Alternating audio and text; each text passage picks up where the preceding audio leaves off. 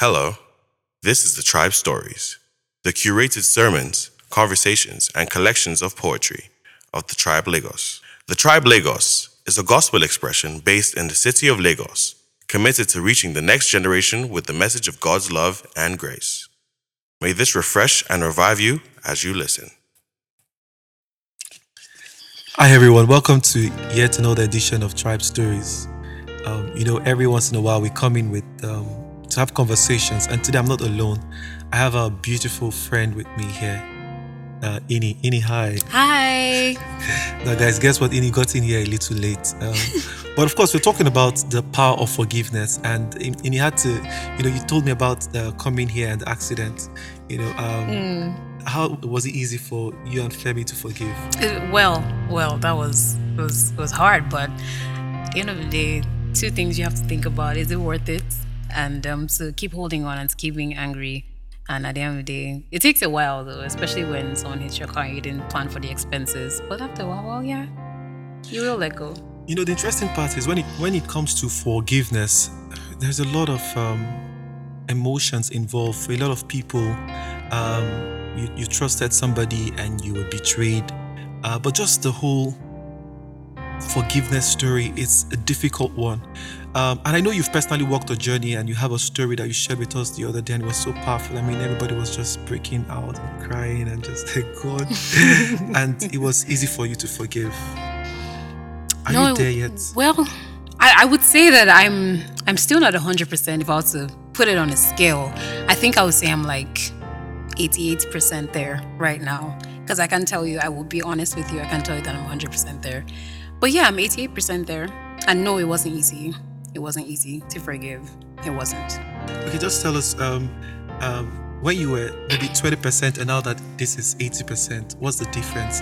Do you notice any difference within you growing in forgiveness? Oh, yes. A huge, tremendous difference. When I was 20% there, well, if there was anything, for one, I didn't even know I was there, 20%. But then I was, let me see. The difference between then and now is that I am able to love more. Because when I fell into this whole, how will I call it now? This whole drama of, being angry and being bitter, I didn't realize that I had become a person that couldn't love so easily like that, because the truth is you can't give what you don't have. And what you feed yourself with daily, what you remember daily, what you focus on daily is what you would eventually begin to turn out to people. And so, but now, and then I didn't really have peace of mind. This is to be honest and to be very frank with you. The peace wasn't there. I thought it was, but it wasn't. Well, I won't say I thought it was. To be honest with you, I knew it wasn't there. So I was walking about in a facade of just pretending that I was okay, but I wasn't. Not only because of what I had been through, but because I was just angry. I was just very bitter. I was just upset. And then I was afraid constantly. I was afraid that, even though the Bible has said that affliction will not rise a second time, but I was afraid that this would happen again.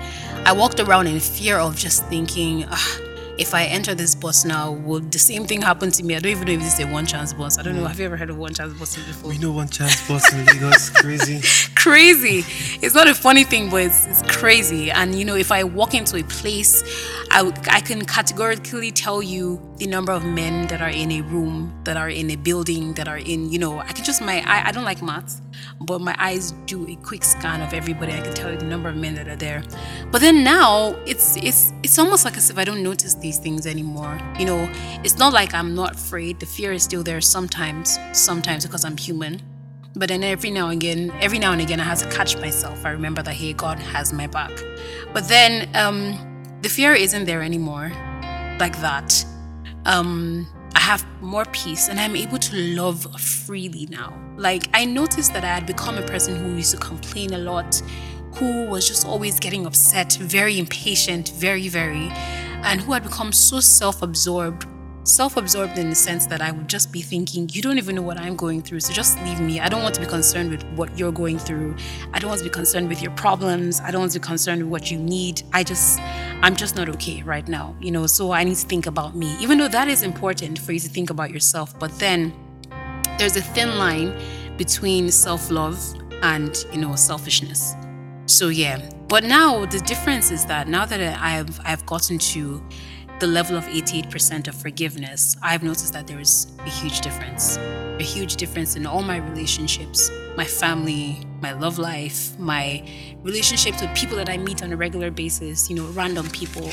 I've noticed that I'm able to sleep better.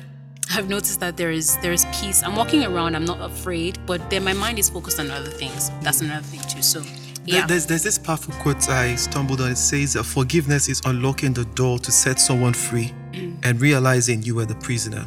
Exactly. And for, your story is one that I think a lot of people may have experienced, but we live in a very maybe conservative or, judgmental society. And people say, it's your fault this happened. Now, there's the level of also forgiving God. I've met people who will tell you things like, I trusted God and God was supposed to be my father to protect me, and He allowed this to happen to me. Yeah. And they shut their heart away from anything God. But how did you work away from all of that and process this whole feeling, but trusting God that He will take you through everything and He will bring you out stronger? Okay, for one, I always say this, that sometimes excuse me. We didn't even go into your story. Is it okay to go into it? No, it's okay. It's fine. Okay. I always say that whenever you go through something, how you come out of it depends on your mindset before you went into it. Because as a Christian, how you come out of things always depends on your grounding and your foundation and your relationship with God before you went into it. Because trust me, it is what will hold you when you come out of whatever it is that you've gone into. It won't be easy. Very true. It's always easier said than done, but it will help you. Oftentimes they say things like the crisis would help you to know where you're rooted. Where you're rooted in exactly. God, rooted in a nutshell, that's it. Yes. So when I went through, my story in a nutshell is that I was raped. This was about 3 years ago, and my whole life just it went upside down. My whole life was changed, like drastically. I never for one day had thought that would happen to me. And when it did, I went through phases. And that's another thing. When you go through things in life, you can't cheat the process. You have to go through the phases. There are stages, there are phases. You have to go through everything. I tried to cheat the process of, I tried to cheat the phase of denial. I tried to cheat the phase of asking God, why me? The anger phase. I wanted to jump through to the phase of, I'm going to be all right. I'm going to be okay. Let me pick myself up now. But the thing is, you have to go. You're human. It has to happen. You have to go through the phase. It's not, let nobody tell you that being here is not allowed. It's allowed. It's allowed for you to cry. Crying is a cleansing process. Being in that self-pity stage is a cleansing process. Only thing is that when you're there, don't sit down and dwell and set up house there. Pick up yourself after a while and move on. So anyway, how I was able to get through it was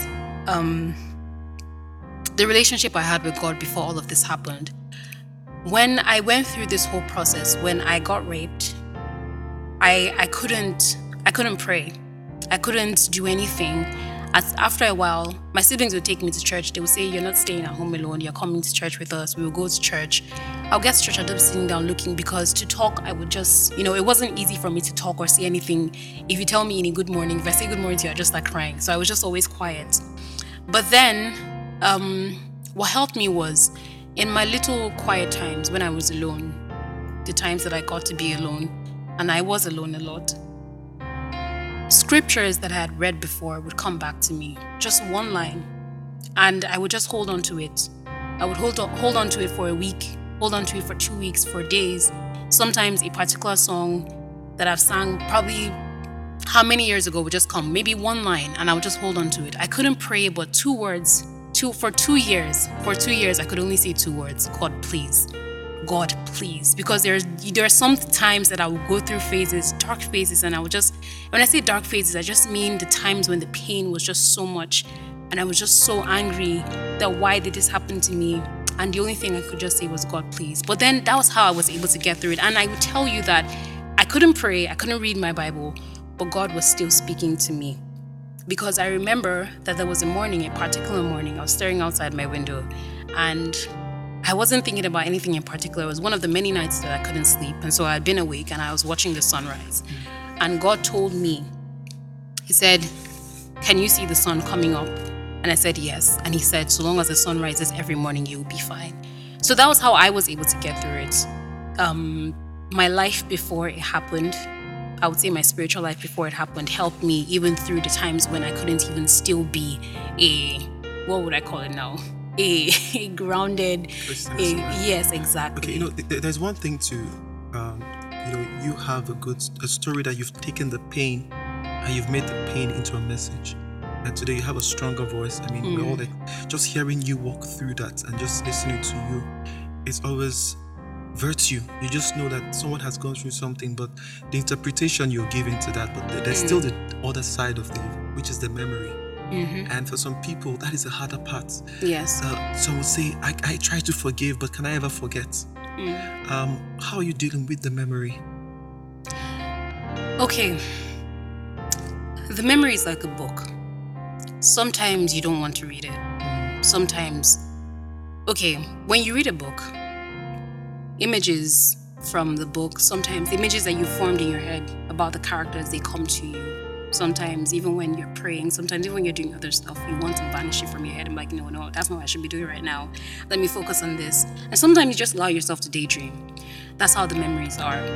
So how I deal with it is, I learned how to deal with it, because before, when memories from this incident come to me, I decide to I push it to the back of my mind. For 2 years, that's how I was dealing with it, until God made me to understand that you have to read that book again.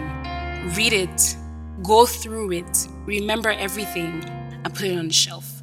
Now, for some people, what I've come to understand is that for some people, it doesn't happen that way, because not everybody's experiences are the same. For some people, these memories never go away. For some people, these memories, they come back as vividly like it happened yesterday. It still happens to me sometimes. But here's what I would say. At some point in your life, you have to focus on one thing. So the more you focus on the memories, the more they will be there. The more you pay attention and focus on God, that would displace the memories in your head. That's how I've been able to deal with it. That's what I've learned over time, and that's what's been working for me. So instead of focusing on the bitterness, on the pain, on the memories, on the scars, on the fact that this actually did happen, maybe you should start feeding your mind on something else, something more worthwhile, something like God, and and that would actually help. It will help to displace the memories. It won't happen in a flash, to be honest with you. It won't happen in a day. It may not happen in a month. But over time, you would realize that it has actually happened. I love what you're saying, being able to choose your memory and knowing that I will put my focus not where the problem is, not the painful part, but I will put my focus on God. Yes. There was something else I read, and he said, when something bad happens, you have 3 choices. You can either let it define you. Yes. You can either let it destroy you. Yes. Or you can actually let it strengthen you. Yes. And you've allowed your experiences to strengthen you. But then again, I know you have very loving and supportive family. Oh, very. Extremely. You have an amazing boyfriend. Yes. I mean, standing with you, sharing your story and giving you all the encouragement. Yes. For someone who has gone through a similar experience, but not having an understanding family or a support system, what do they do? How do they go through this? Okay, so let me let you in on one secret. I don't have all the answers. Well, that's not a secret. But the truth is that as loving and as supportive as my family has been, they weren't the ones that helped me. They couldn't help me. They could not help me. I repeat, they could not help me. What helped me was God. Who helped me was God. Because at a point, I wasn't even talking to anybody. At a point, I wasn't even opening up. I couldn't even, if I wanted to describe to you what was going on. The truth is, you could listen to me, you could cry, you could listen and be there, but you wouldn't be able to help me. What helped me, what took me through the whole season until now is God. So I would tell anybody that feels, oh, I don't have a loving and supportive family, I don't have friends, or I don't have a boyfriend that's gonna help me. Fix your eyes on the author and finisher of your life, because God has your blueprint. God will help you through it. Only God, trust me. It's almost like as if this is like, I feel like if the devil knew any better, he wouldn't have tried this, because this is like a magnet between myself and God now. Yes, it is. So, This is so powerful, because people at some point, you have to stop beating yourself over and over again and just allow God to assess you, because He's standing there, He's knocking, and He's with you through it all, and He's not going away. And even when everyone is, maybe they have their lives to cater to, so they'll be there to support, but the point will come, you'll be alone. Exactly. And choosing those thoughts that can reinforce God and encourage you, it's something that I think everyone has to keep in mind. But we're closing in a bit, but I think if there's somebody out there who has walked through this journey of rape, nobody to talk to, and is still living maybe in denial, or has allowed this to define who they are, that they feel they're living and dealing with the trauma.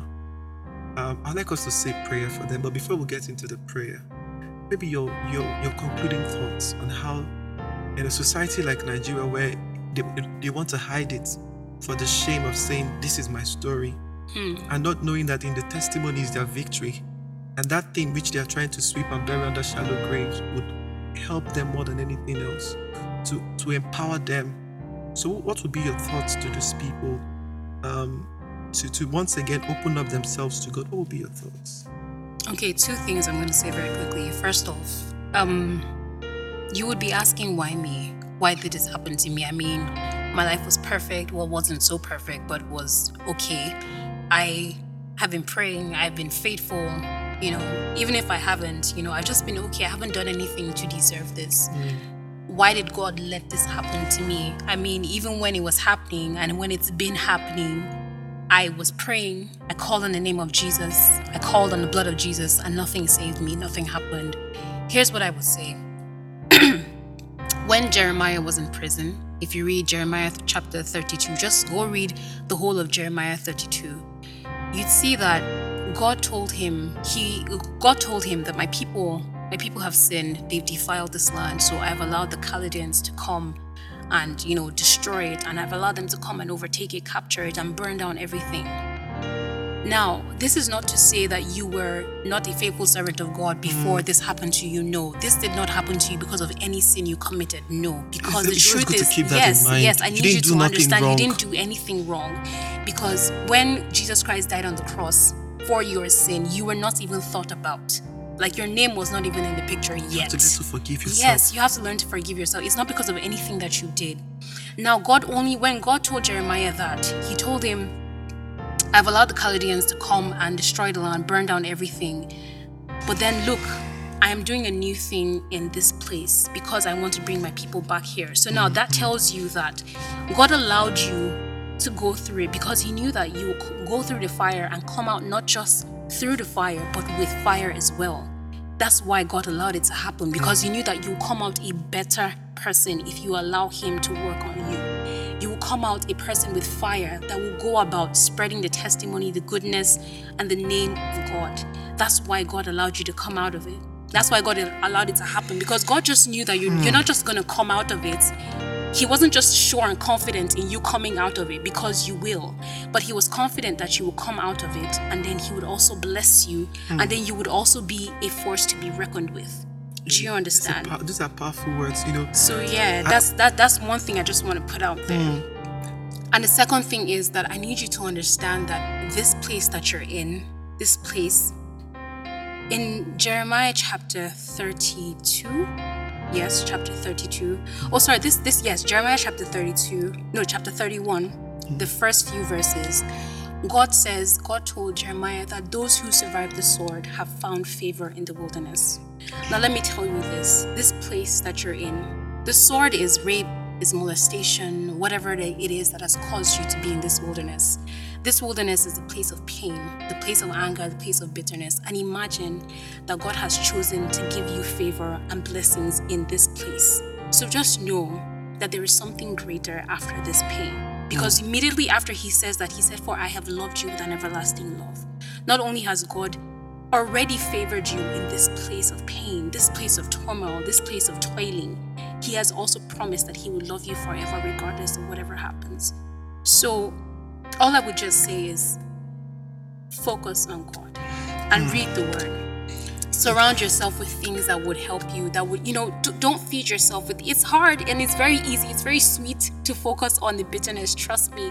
It's very easy to focus and fall back every single time and be angry, but it's not worth it. It will make you tired. It will make you sad.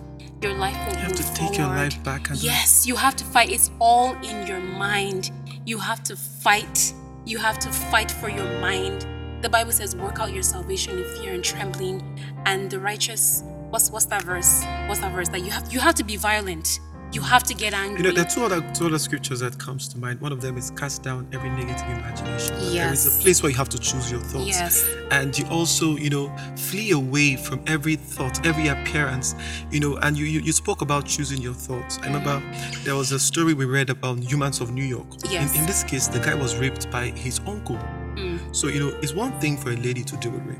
This is a guy who was raped by his uncle. And later he was talking about him now struggling with same-sex attraction. And, one point that we thought about was, are you allowing your rape to define you?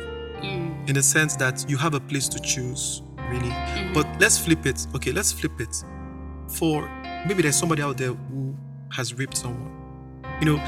There's one side to be the victim. If you're on the other side, what can they? And they're dealing with the shame and they're dealing with the guilt of. Do you have any words for those people? Yes, I do, and it's amazing that you asked me this question. I don't know. It's I much feel harder. Yes. Because you would say they're undeserving of mercy. No, let me tell you something. Recently, I was praying. I decided to take a whole week to pray for people who are burdened with emotional brokenness and had been through rape and are still going through it. And the Holy Spirit asked me to pray for people who are the rapists. That was hard for me. I said, God, and He said, do you mean to tell me that you haven't forgiven? I said, you know what? But anyway, this is what I would tell you. If you've ever raped anybody before, if you've ever been a rapist, as much as these people are praying to be able to forgive you, you need to be able to forgive yourself. And the only place you would find peace, the only place is at the feet and at the foot of God. And you know what? When you find that peace, go about proclaiming the name of Jesus. Because look at Saul. Saul was a murderer and he became Paul. So tell me that Saul did not live through shame and God of forgave killing people. And God past forgave completely. him. Yes. Because the truth is, nobody is perfect. No sin is smaller than any sin in God's eyes. Everything is equal. So I would just say forgive yourself and find peace at the throne of grace. Before we pray, this scripture, Matthew 18:21, then Peter came to him and asked, Lord, how often should I forgive someone who sins against me? 7 times? No, Jesus replied, 70 times 7. Yes. Now here is a very interesting scripture that Jesus Christ, I don't know that there are enough hours in the day to use up 70 times 7. And no one, but for Christians, we are called to a life that would always choose to forgive, not revenge. Yes. That will always choose mercy over justice, to always choose to see the best in people, that God can reach out to them and call them out. Yes. So I want us to say a prayer for those who have been violated and those who violated people, that they will truly come to a place of salvation, a place of healing and hope in God. Any your prayers? Father, we thank you for each and every person listening to this podcast. We thank you for each and every person who has been violated, one way or the other, in any way, man, woman, child. We pray for anybody who is still being violated. We ask, oh God, for deliverance. Deliverance of the heart, deliverance of the spirit, deliverance of the mind. We ask, oh God, that your spirit would take charge and overwhelm, saturate the minds of these people. We ask, oh God, that you take over, oh God, the minds and the spirit and the souls and the bodies. We ask, oh God, that for every time we touch our skin or we move around and we feel the scars and we feel the touches of those who have violated us, oh God, we ask that you give us a healing balm. We ask, oh God, that you give us new skin as you are making us new beings again. Yes, Lord. Because you have said that we are born again, not by our own might, oh God, not by our own power, but by your spirit. We ask, oh God, that you give us new skin, new beings, oh God. For you have said that we have this heavenly treasure in this earthen jar of clay. We ask, oh God, that you place that memory within us, oh God. We ask that for each and every time, oh God, that we remember these things, each and every moment that we are unable to pray, each and every moment that we press the heels of our palms against our chest, each and every moment that we are on the floor begging, oh God, for deliverance, begging, oh God, for someone to help. We ask, oh God, that at that moment, may your peace that surpasseth all understanding flood our beings, oh God. Amen. And we ask, oh God, that may your blood mark us on our foreheads. May your blood wash us clean. May we feel the cleansing from the inside out, oh God. And we ask, oh God, that for every single time that we go back in memory, go back in time and relive these nightmares, that you give us the grace to set our eyes on you, the author and the finisher of our lives and of our fates. We ask, oh God, that for every person, oh God, who has ever been on the other side, for every person who has ever been a rapist or is still a rapist, we ask, oh God, for deliverance. We ask, oh God, that these ones, you take charge and arrest these ones, arrest their lives, arrest their spirits, oh God, and use them for your glory. We ask, oh God, that every person who has been violated or is being violated, oh God, that their testimonies will begin to come forth. Testimonies of deliverance, testimonies of peace, testimonies of love.